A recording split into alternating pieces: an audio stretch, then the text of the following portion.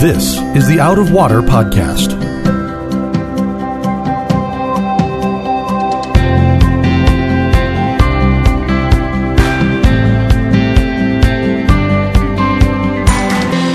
Out of Water is a production of Rio Vista Community Church in Fort Lauderdale, Florida. You can find it on Apple Podcasts, Google Podcasts, or Spotify. If you like what you hear, please subscribe and tell a friend to help them find Out of Water also. Welcome, friends, to another episode of the Out of Water Podcast. I'm your host, Mark Lautenschlager, and joining me today, as he always does, is our pastor of education, Reverend Sam Castensmith, and we are welcoming you to yet another in our series, Desiring the Kingdom. It is, I'm going to say that it is the penultimate episode of Desiring the Kingdom. We have this week and one more week, and then the series will come to an end. So hopefully you all have understood the arc, followed the arc of the series, which has been that we have watched one human king after another go down the rabbit hole of failure. And we've seen the contrast between that and the heavenly king who will never fail us. Yeah. At any rate, it's been a good series in that regard. But as we've moved from the kings into the prophets, we've been looking for these last few weeks at the prophet Elijah and now the prophet Elisha. That's been interesting also because watching the interplay, Sam, of the prophets with the kings, I really, you said this a number of times when we've talked topically about things. You have said there's a lack of prophetic voices today that are speaking the truth to power. I totally agree with that. Yeah. So as we're looking at 2 Kings chapter 6, in this very first verse, you see kind of a hint of a cultural shift where there seems to be, a budding revival among the prophets. And so Elijah, who felt all alone, if you remember going all the way back to 1 Kings chapter 17, when we got into the prophet Elijah, it was like, he's all alone. Who else is standing up? And now Elisha seems to have kind of a movement going. And that's kind of fun to see. God is beginning to make an impact through his people being faithful, and God works through them. Elisha is, I always felt like Elijah was something of a hero of mine because of his brashness and his willingness to confront anybody. Like, if the Lord needed a gunslinger, send the prophet Elijah. But as we've been looking at Elisha has this kind of, so I would call it like a downbeat, meaning that just kind of like a quiet strength. He's like, he's not a guy that's going to make a big to-do. And yet, in his own quiet way, he's like rock solid. It's like it's all about the Lord. It's all about accomplishing the Lord's mission, giving people the word of the Lord. He doesn't want to be the focal point. He doesn't want to be out front. And yet he is just this backstop of you can rely on Elisha to bring you the word of the Lord and to get out of the way. And that's been really impressive. It was impressive last week with Naaman. The thing that I was really struck so much with in last week's story was how when Naaman came with all the money looking to buy his healing, Elisha sent a note. And when he came back after the Lord had healed him to give testimony to that and to give glory to God, right? Elisha came out to hear that. You keep mentioning Elisha's humility, and I love that because I think that it really does shine through him. Where, Elijah, you think of him as the gunslinger and he walking through the road of the town, and at every window and door, it's like he's looking around and everybody's against him. With Elisha, you see him because he's been discipled by Elijah, and now you just get the sense Elisha's like, no, I'm going to let you experience the Lord working through you. And that's been one of the things in all of these stories. When Elisha does a miracle, he invites the people to participate in it. Yeah. It's, when the water comes, he's like, you go dig the ditch to receive it. You go do this. You go do this to receive it. It's like he lets the people play out some task to be part of the miracle so that they can understand that God will work through them if they abide in the word of God. Yeah. Well, let's look at the first of those this week. This is in 2 Kings chapter 6, beginning in verse 1. It reads, Now the sons of the prophets said to Elisha, See, the place where we dwell under your charge is too small for us. His school had grown, right? Yeah, you think about the difference from the days of Elijah. Elijah's like, I can't find one And now, and now Elisha's like, all right, we need to undergo some kind of a building campaign so we can get a bigger school. Let's get some brochures printed up for the mustard seed program. We need more classrooms. We're ready to go, you know. So you see God's faithfulness, right? Yeah. These guys are coming out of the woodwork. And so the sons of the prophets continue. They say, let us go to the Jordan, and each of us get there a log, and let us make a place for us to dwell there.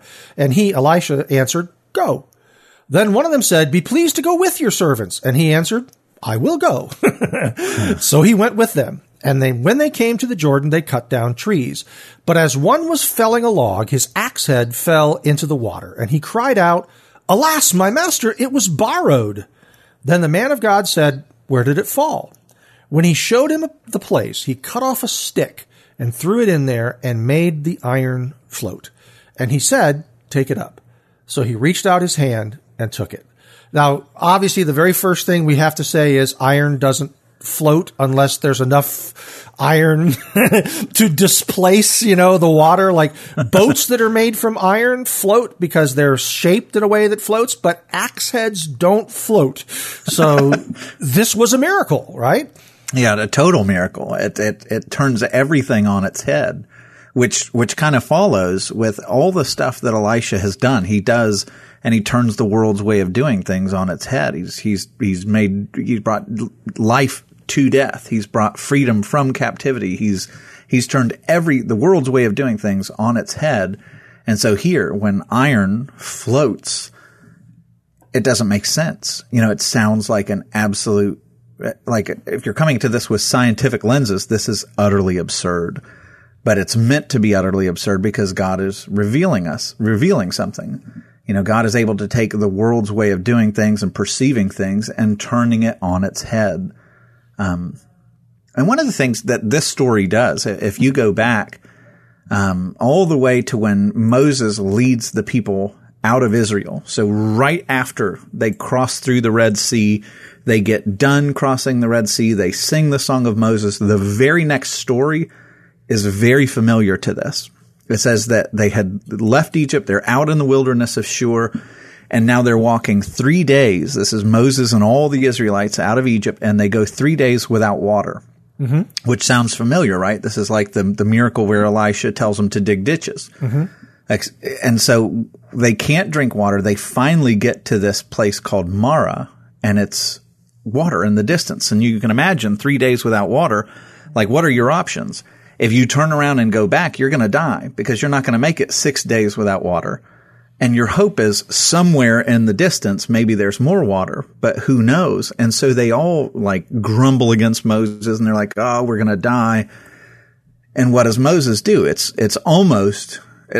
pretty identical to what Elisha commands here. Is it says, the people grumbled against Moses, saying, what shall we drink? And he cried to the Lord, and the Lord showed him a tree. It's translated log, but the word there is tree. And so he cuts it down, throws it into the water, and the water becomes sweet. Now, you throw a tree in bitter waters, it doesn't make it sweet. So again, there's a miracle there. But what it's trying to show you is here you have people that are going out into the wilderness, and they come across water, but they find out that this water only brings more death. And so what does God do? He's going to teach them something. He finds this one living thing out in the middle of the wilderness in a land of utter barrenness where there's nothing but death. He finds this one source of life, and he cuts it down, and he throws the tree into these waters, which is, if you remember from countless other times, waters are emblematic of death and judgment. Yeah. And so the living thing is thrown down into the picture of death and judgment, and all of a sudden the bitter waters that bring death are transformed and bring life to everyone. It's a picture of the gospel after 3 days, hint, hint, hint. And so in the story that we're reading about now, it's incidentally now this is a Sam Sam thought, so be with me, hang with me. But you have these guys that go down to the Jordan and they're cutting down trees. Now, if you know Bible, what does that make you think of? They're at the Jordan River, right near the water, and axes are cutting down trees.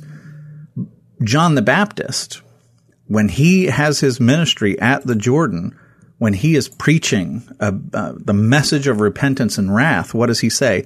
Even now the axe is laid to the root of the trees, and every tree that does not bear good fruit is cut down and thrown into the fire. And so the axe, particularly here right next to the waters of the Jordan, the axe is the picture of judgment.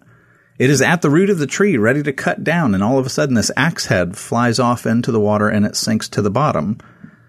And so what happens? Again, living thing cut down, a tree. It's not a stick. That's another bad translation. It's a tree cut down, thrown into the waters, and now the iron axe head, the picture of judgment, floats. And it makes me wonder, in the first miracle with Moses, where the bitter waters become sweet, that, God brings life to everybody from these bitter waters because this tree, this one living thing in a land of death, was cut down and thrown in. And here you have this axe head, which is the emblem of judgment all through the prophets, even into the New Testament. Now the axe head comes to the surface. It's lifted. And Elisha's, he's the son of Shaphat, which literally in Hebrew means judgment. It's God is lifting up judgment. And the next story that we're going to read about right immediately after this is God doing something you don't expect him to do. He lifts clear judgment upon his enemies. Maybe, but that's where I go with it. Whenever I come across a miracle that seems like a parlor trick, that's like David Blaine, look at the iron axe head floating.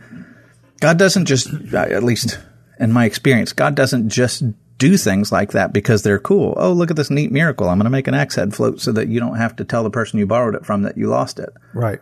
Like there's a meaning behind it. Yeah. He's preaching a message here. I had, and my take on it was very similar to what you just said, but I sort of found it interesting that it was an axe head. Okay. And the fact that it was a borrowed axe head. So the significance of that to me was that at that time, implements, tools that were made from metal, if you had a good quality axe, that was a valuable tool. It took, somebody that was, if it was made from iron, if it was good quality, if it was sharp, that was something that was valuable. So if this man had borrowed an axe and lost the axe head, he would be responsible for that debt. So there was a debt that would have been incurred. He would have been put under judgment for losing the axe head. And that was expensive, probably more than a son of the prophet had floating around in his couch cushions, kind of thing. And so I looked at it, and by the way, I agree with you that, I don't think it was like a little stick. This idea is the word means tree, timber. Yeah. So this idea is that the tree was pushed into the water. And as I was looking at it, I said, and then it paid the debt. It eliminated the debt. It removed the judgment, and the axe head floated up. Yeah. Something living had to die to make that possible. Yes. So, yes. I mean, there is like a little bit of a gospel allegory in that story. That's kind of cool. By the way, in the Hebrew, that word that stick most often is translated tree. It's something that there are no throwaway miracles.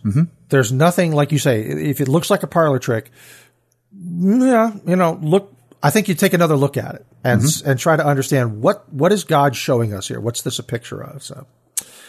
So then the next thing that comes up is actually a really famous, if you've been around church and Sunday school and Bible teachers for any time, you've heard this story told. I know I've heard it many times where people have made reference to it or preached a sermon actually on it. But if not, just at least made reference to it. So it's a pretty famous story. Beginning in verse 8, it tells us, once when the king of Syria was warring against Israel, he took counsel with his servants, saying, at such and such a place shall be my camp.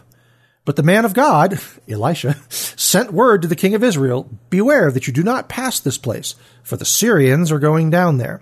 And the king of Israel sent to the place about which the man of God told him. Thus he used to warn him, so that he saved himself there more than once or twice.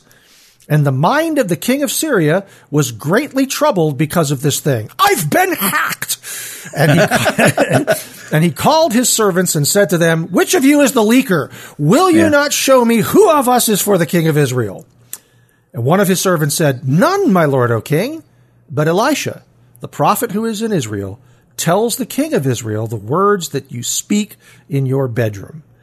I want to stop right there just because we have our subterfuge. We think that we hide things with it. You know, the Lord knows the words that you speak in your bedroom, your most intimate plans, your most intimate thoughts. Mm-hmm. You can lie to me. You can even lie to yourself, but you can't lie to God. Yeah.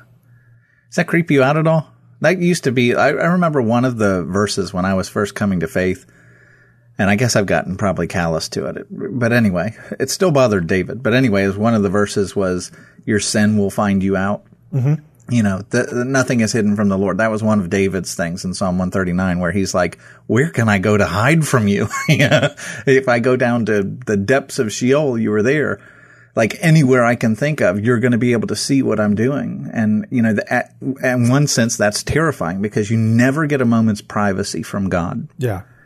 And at the same time, that's unbelievably comfortable. Like it's comforting, I should say. And he sees everything. He knows everything. There's no thought hidden from him. There's nothing you do, nothing you say that's hidden from him. And yet his love and affection is still set on you. And there's no chance that he's taken his eye off of you, that he's going to miss a moment where you wonder if God took his eye off the ball. Like there's never a moment where you're out of his focus. He's that dedicated and devoted to you. Mm-hmm. It's pretty wonderful. To answer your question, does that creep you out at all? No, it doesn't. And I'll tell you why. It's a two-part answer. The first part is that when I was a young man, I had a habit of acting in a way that I thought would probably force someone to have a particular opinion of me. Meaning that I really wanted people to like me, but I was afraid they wouldn't like me. So I would act in kind of outrageous ways or in extreme ways so that I kind of knew what reaction they were going to have to me. In my head, I would say to myself, well, if you just knew the real me, you would like me.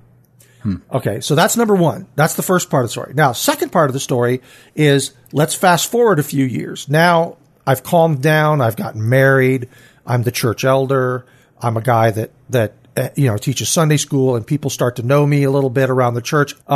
People will come up to me and say the nicest things to me, and they're trying to express some gratitude for something and they give you this statement that makes you a little uncomfortable because I think, oh, wow, if you guys knew the real me, you might not be quite so quick to say, hey, God's mighty hand is on you. I'm like, I mean, I'm always grateful for the fact that God seems to work through me, despite me, despite my weaknesses and deficiencies. So there's two sides of the same coin. There was a time when I used it as a comfort, like, well, if you really knew me, you would like me, but I'm just acting like a jerk to make you not like me, so I don't have to risk it. And then other times when people would give me a compliment, I would feel like, oh, wow, it's good that you don't know the real me, because, that kind of thing. And so the fact that those two things have been a part of my brain chemistry means that when I think about the fact that God absolutely knows me, I'm like, okay, and yet still he says these things about me. It's like, look, I'm going to love you. Okay, he really knows me. Mm-hmm. He knows the highs, the lows, everything in between. So for me, at least, I'm kind of glad to be able to say, and sometimes my prayers, when I pray about something, especially confessionally, my prayer begins this way: Lord, I can't lie to you, so I'm not even going to try. Yeah. And then that's it. You feel free to pour out your heart. There's no point in lying to God. Mm-hmm. There's no point in beating around the bush. And people are like, oh, I don't want to have to confess to the Lord. I don't want to have to confess that. I'm like, he already knows. He knows. Yeah. Yeah. So, that kind of thing. And I think one of the things that used to bother me about it, not to jump on this point too much, but one of the things that used to bother me about it, and still does occasionally, is I will find myself putting on a show for approval of people and hiding, sin or thoughts or whatever. And then I'll find myself like, God knows everything. I won't alter my behavior for his sake, but I'll alter my behavior for the approval of men, because I know he knows everything. Right. But I think to myself, man, if people knew, I would change. Yeah. And it shows like, good grief, am I really that flippant toward God? It's like a heavy weight. That's what I mean. Like he knows everything. And I'm sometimes still so stubborn in my sin that I'm content where if somebody saw, that behavior, whatever, the argument with my wife or whatever it might be, right. I would be mortified. Yeah. But I'm callous in front of a God who sees all. That's what and I think everybody can probably relate to that. Hopefully. Yeah, I can. Obviously, I can. But that's what I mean. Like you can't escape it. He's always there. And we should never lose that sensitivity, but also walk with the confidence of knowing that he sees it all and loves us anyway, because he's that good. So the king of Syria, confronted with the knowledge that God has a camera in his bedroom, and he said, "Go and see where he is," talking about Elisha, "that I may send and seize him." It was told him, "Behold, he is in Dothan." So he sent their horses and chariots and a great army, like in force, like go out there. And it says, and they came by night. This force was big enough. They surrounded the city. So in the morning, the citizens of Dothan wake up and find out that the Syrian army has surrounded the city. And somebody out there saying, "Send out Elisha," So word gets to the servant, Elisha's servant, says verse 15, when the servant of the man of God rose early in the morning and went out, behold, an army with horses and chariots was all around the city. And the servant said, "Alas, my master, what shall we do?" Yeah, you remember, this is just a chapter ago. The last time horses and chariots surrounded Elisha's house, they were begging for healing. Yep. And Elisha sends the servant out, right? Like, here, you go talk to them. Yeah. I wonder if that servant's like, please don't do to me what you did to Gehazi. I'd rather not go out and talk with them. But one of the things in my Mark Lautenschlager what if machine, yes, like I'm thinking through, here comes the army of Syria. Who is the commander of the army of Syria? I was about to say, do you think Naaman was in charge? I don't think so. Yeah. I think Naaman changed career or something, because I can't imagine if he was so absolutely in love with the Lord that he's asking for the dirt of Israel to take back to Syria. I can't imagine either this is out of chronology, which is possible, or there's got to be a new commander by this point, because I can't imagine Naaman leading them. And I think that if Naaman was there, if this is chronological, and we do have to mention to people, because I think it's the first time we've actually mentioned that, but a lot of these things that are in Kings and Chronicles and books like this that contain history, we know that some of these things are told out of order. That one book will tell you story 1, story 2, story 3, and the other book will tell you story 1, story 3, story 2. And so you have to kind of know that and piece it together from other stuff, from context. Yeah. And it's not hiding it. They do it thematically. In the ancient world, when they would write these narratives, they would write based on themes that they were trying to point out. The chronology was less important. And they do that in all ancient literature. Yeah. It was written largely by theme. So, but if it is chronological, I would think that if Naaman was in charge, they would have said Naaman, because obviously Naaman is a big part of Elisha's story now. So I agree with you. I think that either this happened, like you say, out of sequence and Naaman had not yet been healed, or that more likely, I think that Naaman found a new job. But the thing about this, and this is one of the things that jumps out in this chapter multiple times, is the last time. It's kind of inviting your mind to imagine, okay, horses and chariots are surrounding the house now in even greater force. Right, but surrounding the city. Yeah. The last time they came for Elisha, it was for healing. And you know what? The Lord healed, showed mercy, had compassion for free. Yep. And now the very same army, under maybe a different commander, is now surrounding him again, and they want his blood. Wow. And it shows you how fickle society and nations are with the Lord. It's really fascinating, and you're going to see more of that in this chapter as well. Yeah. Although, what we're going to see is that the Lord is again going to be merciful. Spoiler, I always do this to people. Stay with us. We're going to get through it here. But then right after that mercy, guess what? They come right back again. Yeah. I know. So verse 16, Elisha answers the servant. He said, "Do not be afraid, for those who are with us are more than those who are with them." And I do think that, Pastor Tom on Sunday when he was preaching this sermon, talked about how at that point that the servant of God was like, little eye strain. I know. Did you get hit in the head? I'm just, I know the vision. You've been reading the scrolls. Your eyes are getting a little weak. Maybe we need to get them checked. So yeah, I have a feeling that right about that time, the servant's jaw hit the ground because he'd seen the army, right? So that would have been just terrifying. Yeah. But that's what one of my favorite songs is, and it comes from the Psalms, but I lift mine eyes unto the hills. Where does my help come from? Right. Like that idea. And Lord of the Rings, it's like you're overwhelmed. The battle seems to be going against you and you're looking to the hills waiting for the backup to arrive, reinforcements. And to know that there is this spiritual element that if you could see spiritually what the Lord is doing in all of his schemes that are sovereignly going to come to pass. If you could see what he was up to, you would be greatly comforted, even in the worst of situations. So then what happens in verse 17 is, then Elisha prayed and said, O Lord, please open his eyes that he may see. So the Lord opened the eyes of the young man, and he saw. And behold, the mountain was full of horses and chariots of fire all around Elisha. And like you say, that's looking into the spiritual realm. He's able to see that the Lord is there to protect Elisha.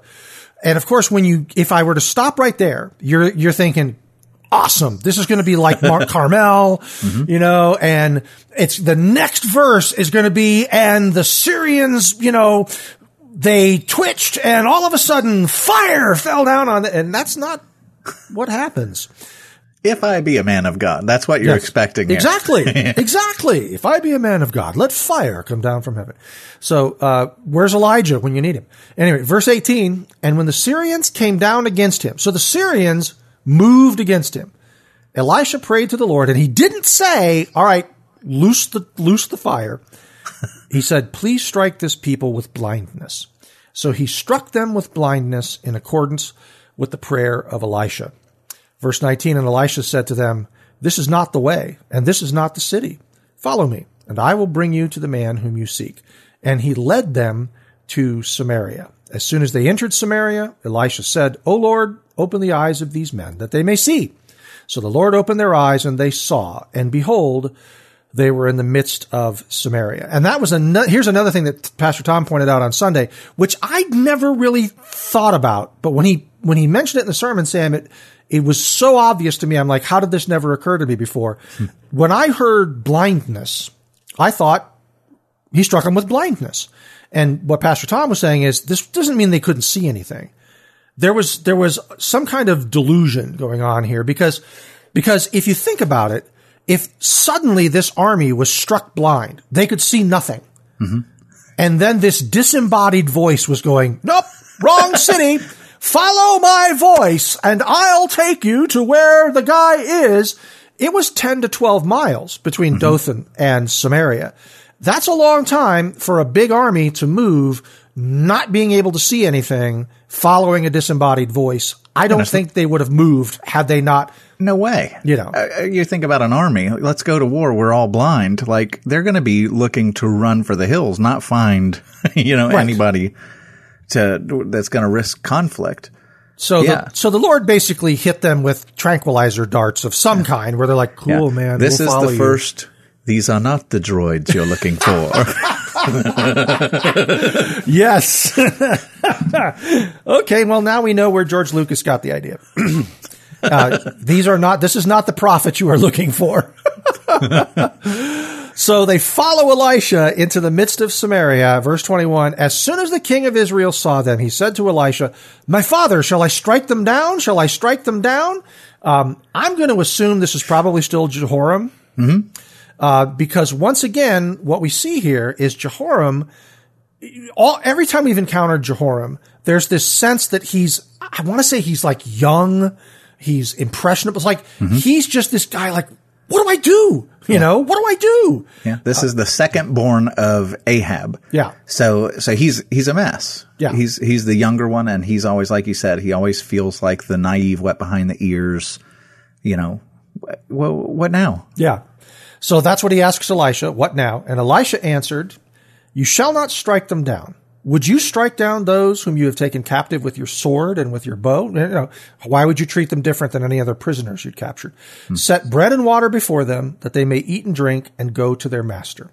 So he prepared for them a great feast. And when they had eaten and drunk, he sent them away, and they went to their master.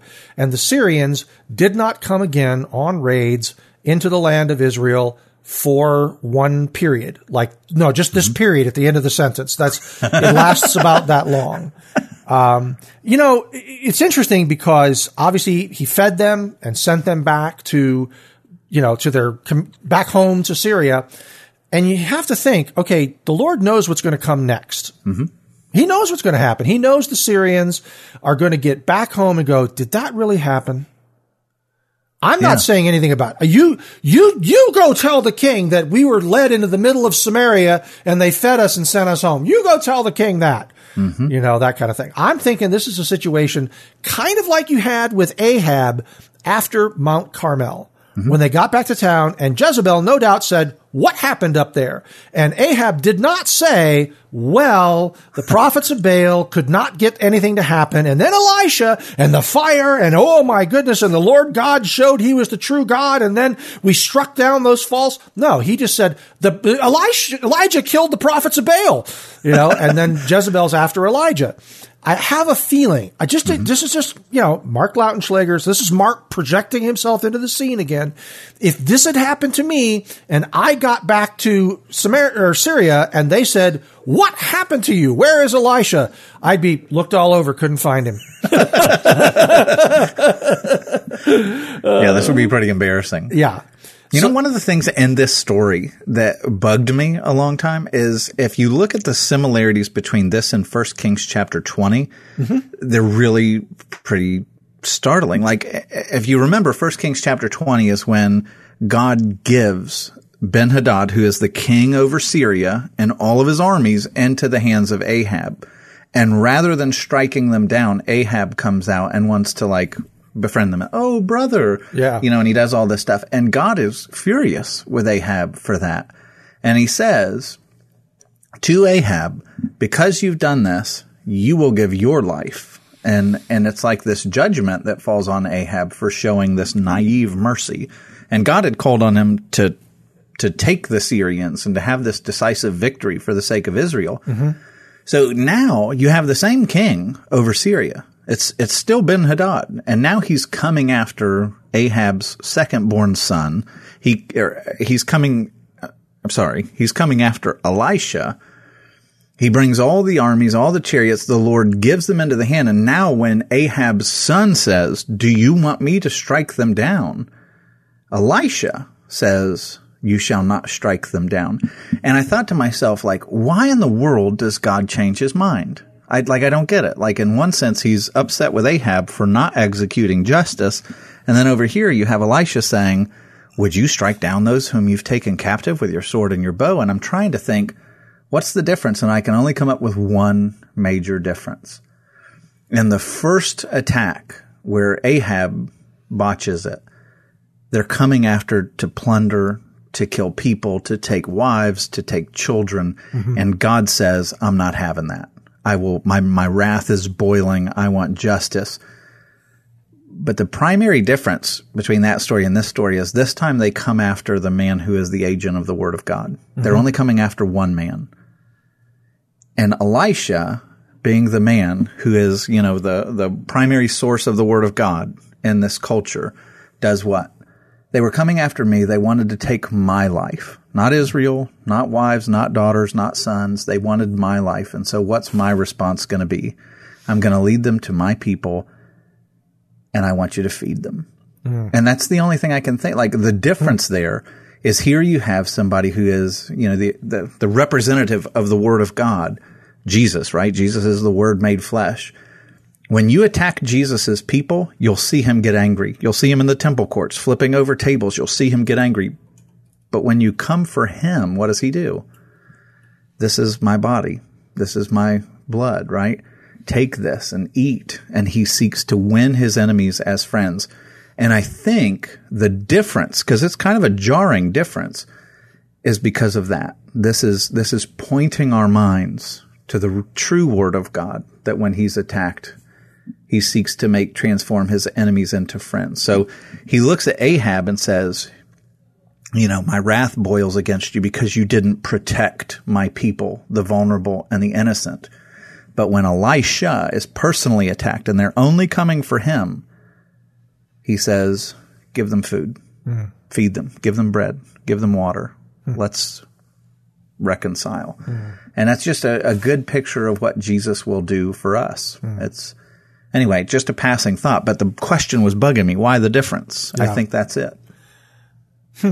Yeah, it may well be. That's good. That's a good take on it. Okay. So as we said, the time of peace between Israel and Syria didn't even last as long as Sam and I took talking about what just happened there. Verse 24, it says, afterward, like right next, Ben-Hadad, king of Syria, mustered his entire army and went up and besieged Samaria. And there was a great famine in Samaria as they besieged it, until a donkey's head was sold for 80 shekels of silver, and the fourth part of a cob of dove's dung for 5 Yummy. shekels of silver. That is, okay, that's interesting because the textual, the study Bible notes that I have on this told me that at that time, 5 shekels of silver represented on average about 6 months' wages for the average worker. So, they're talking about 6 months worth of wage to get like half a liter of dove poop. It's awful. It's just, what they are, where they find themselves in this situation is unbelievable, but it gets worse. The one thing that I wondered here, just in thinking this through, because now this is talking about a great siege on the capital city of Samaria, where the last verse, 23, it said they did not come again on raids into the land of Israel, like raids where they took the servant girl, Naaman's servant girl. So it makes me wonder if there's a difference between like plundering raids versus we're coming to conquer you as a people. Clearly there was in Ben-Hadad's mind. But this siege warfare was brutal. And so what we're invited to see, first off, there's this great famine in Samaria. So supplies are already limited. There's no food. Things are not good.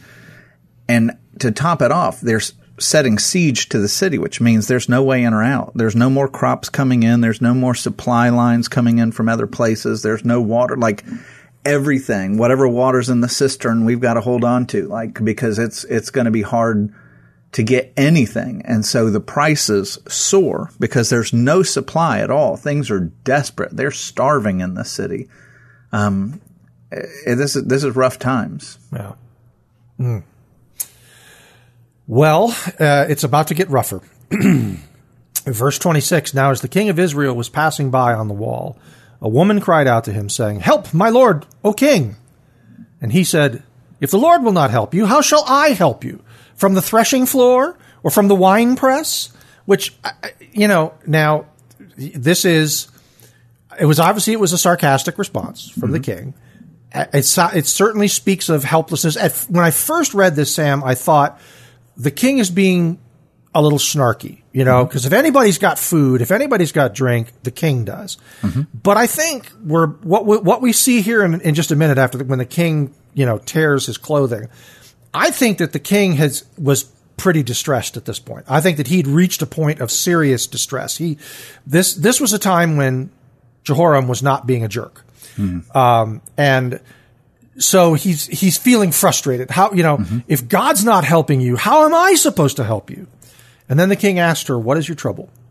And she tells a horrible story. She said, "This woman said to me, 'Give your son that we may eat him today, and we will eat my son tomorrow.'" Cannibalism. "So we boiled my son and ate him. And on the next day I said to her, 'Give your son that we may eat him.' But she has hidden your son." And when the king heard the words of the woman, he tore his clothes. Now he was passing by on the wall. And the people looked, and behold, he had sackcloth beneath on his body. First of all, this is an a horrifying story. This idea that this had reached the point where mothers were turning to the idea of human sacrifice and cannibalism of their own children in order to survive. So this is an incredibly desperate scene, and yet I still find myself absolutely appalled at it. I'm like, I don't care how hungry you are. How do you do that? You know? It's absolutely shocking. And in Deuteronomy 28, when Moses is talking about what will happen when the people turn away from the Lord, it's Deuteronomy 28 starting in verse 52. Listen to these words because it's prophetic. 600 years later, this will come into reality in the days of Elisha. But Moses writes, the word of the Lord, they shall besiege you and all your towns until your high and fortified walls in which you trusted come down throughout all your land, and they shall besiege you in all your towns throughout all your land, which the Lord your God has given you, and you shall eat the fruit of your womb, the flesh of your sons and daughters whom the Lord your God has given you, in the siege and in the distress with which your enemies shall distress you. And so this, in a sense, is a fulfillment of what God had warned them. The desperation of mankind would reach this level of wickedness if they turn away from the Lord, because you can't find anything that satisfies. And at this point, the people's dignity of life is, I'd rather die than eat my kids. How can you get to a place where you would not rather starve to death than eat your children? And yet they had become so dehumanized in walking away from the Lord and living just for the pleasures of this world that they reached that point. This is an unbelievable, it's an appalling story in Scripture. One of the worst. And it is also, as you said, it's a sign of how far they had gone from the Lord, because we know just from our own reading in 2 Kings how seriously the Lord took this idea of child sacrifice because of that, the siege against the Moabites, right? When the Moabite king sacrificed his own son, that was the end of the siege. Israel was having no more of it at that point. They bugged out of there. Because there's no bones about it. The Lord is against this kind of thing in the strongest possible term. I mean, to the point that if what he said, if you know somebody did it and you do nothing about it, you have a blind eye, I'm cutting you off. Yeah, my wrath will burn on you. Yeah. So there's no question here as to, was this okay with God? The answer is no. It was not okay with God. And it is a sign, a very, horrific sign of just exactly how far the people of God had gone from God, that children were now considered throwaway, food, disposable. It's crazy. Awful. And the king, in this case, had sackcloth on, under his clothes against his body. Now, sackcloth was what? Sackcloth is this really scratchy material that you would wear. It was a sign of repentance. So you took off all nobility. And usually if you hear this, you're repenting in sackcloth and ashes.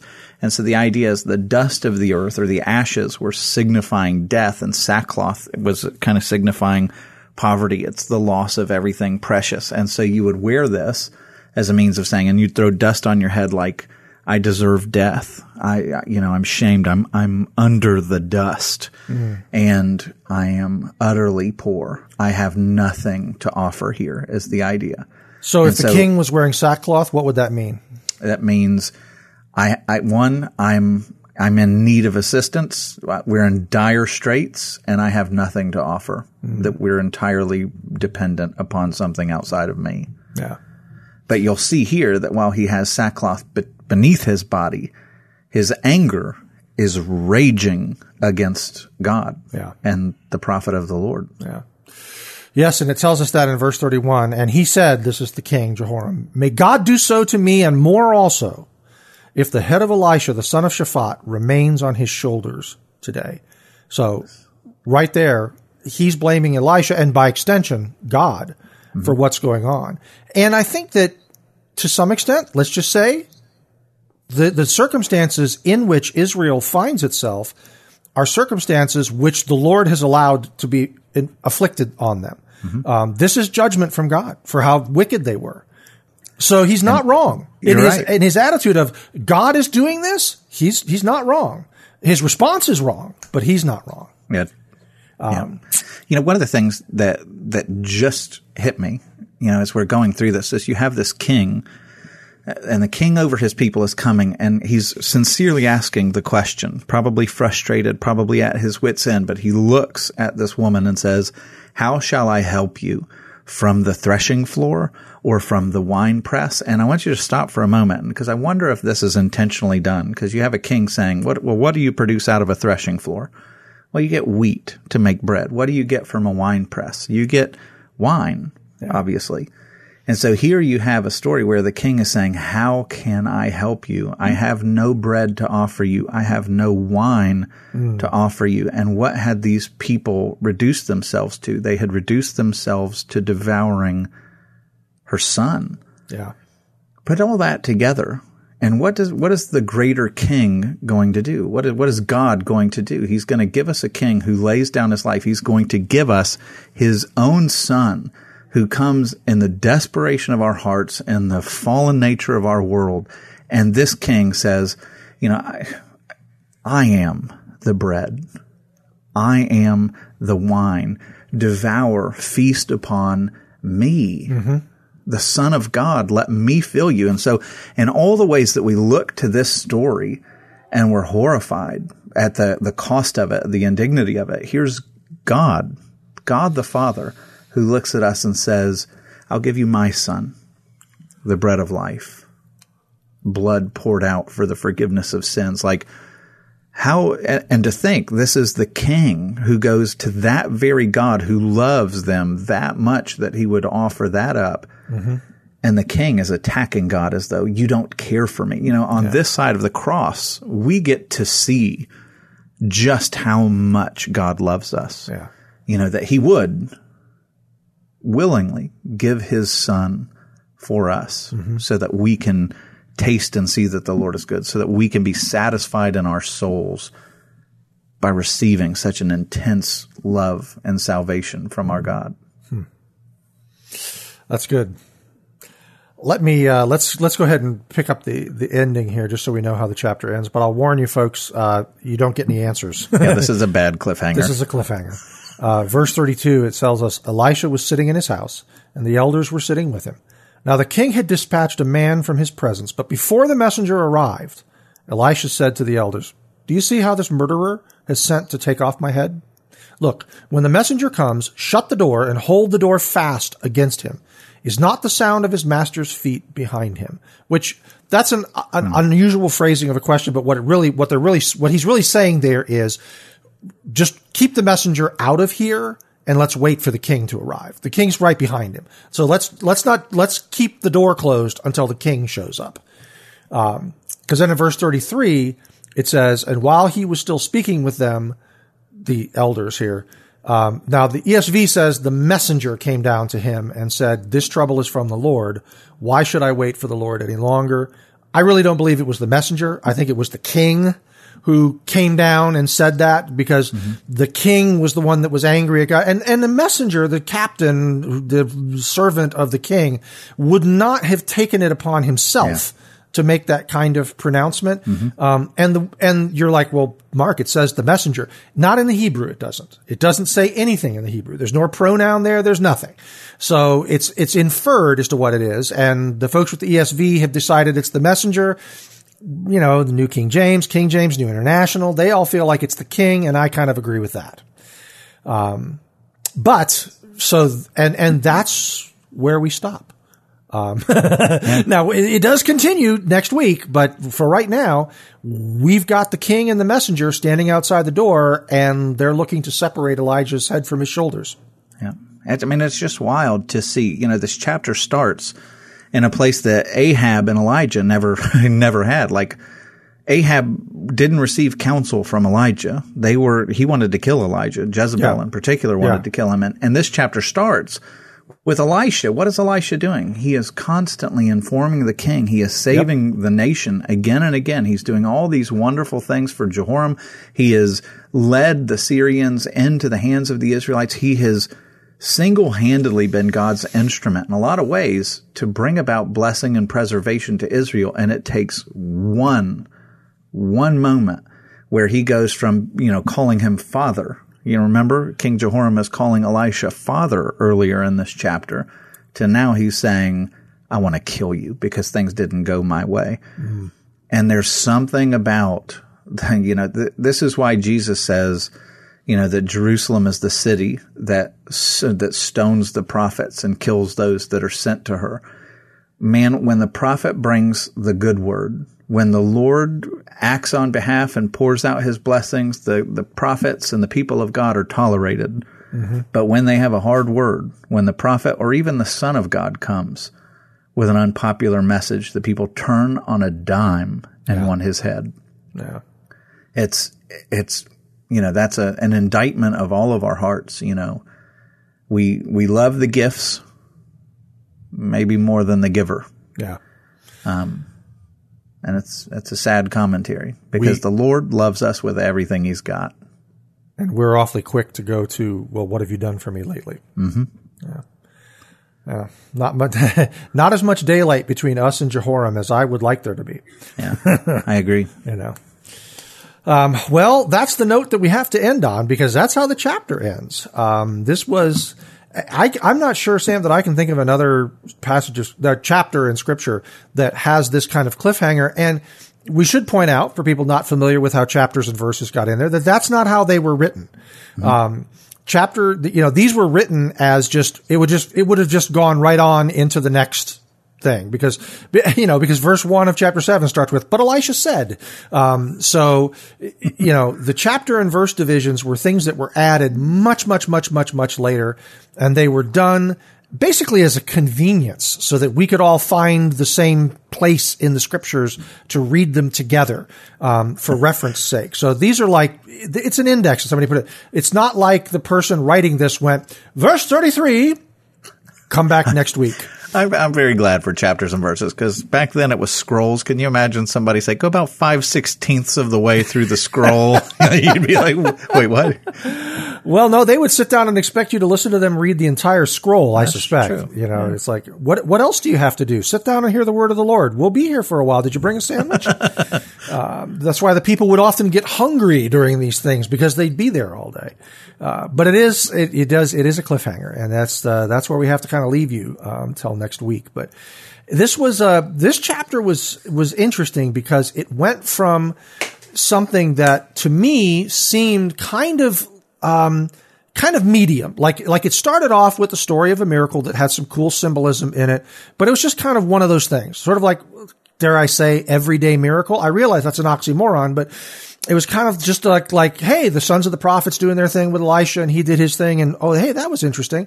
And then it went into something that was kind of amazing. It's like the Lord revealed the spiritual protection around Elisha and Elisha demonstrated tremendous power of God and then mercy and all these other. And then we kind of end with this siege and everything. And I didn't really know how to feel reading this chapter. I went from, oh, to wow, to oh, in the same chapter. Last night, Laura and I were having a conversation. Laura's my wife. We were having a conversation about this chapter and she pointed out something that I thought was pretty cool. She's like, Elisha takes the servant out and he allows him to see all these chariots of fire arrayed around him. We are more than them.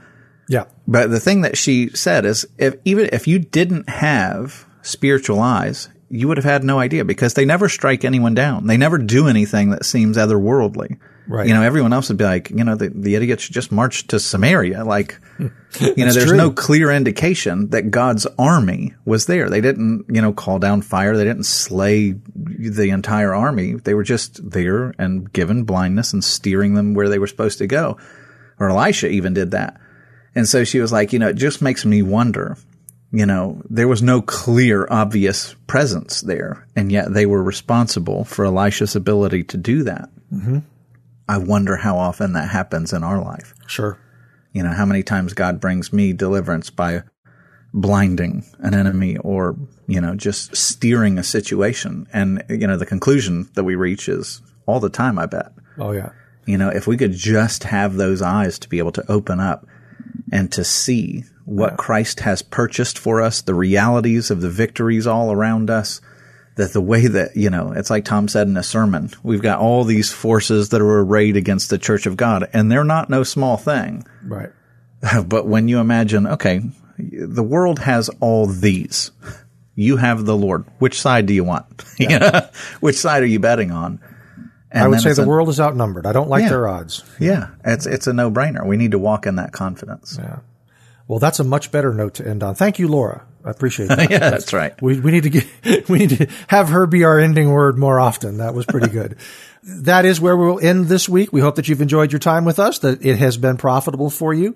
As always, we do invite you to correspond with us. If you'd like to send us an email or about something that you've heard, a question, a comment you'd like to make, our email address is outofwater@riovistachurch.com. That's RIO Vistachurch.com, where you can also find all the back episodes of the Out of Water podcast at riovistachurch.com/Out of Water. You can also find us on Apple Podcasts, on Google Podcasts, on Spotify, and on our Rio Vista Church smartphone app, which is available for both iPhone and Android at an app store near you. Sam and I will be back next week with 2 Kings chapter 7 and the conclusion of Desiring the Kingdom. And we look forward to seeing you then. We hope you enjoyed your time with us and you will both subscribe to the podcast and listen regularly. You can find out more about Out of Water, catch up on past episodes, and access show notes at our website, riovistachurch.com/outofwater.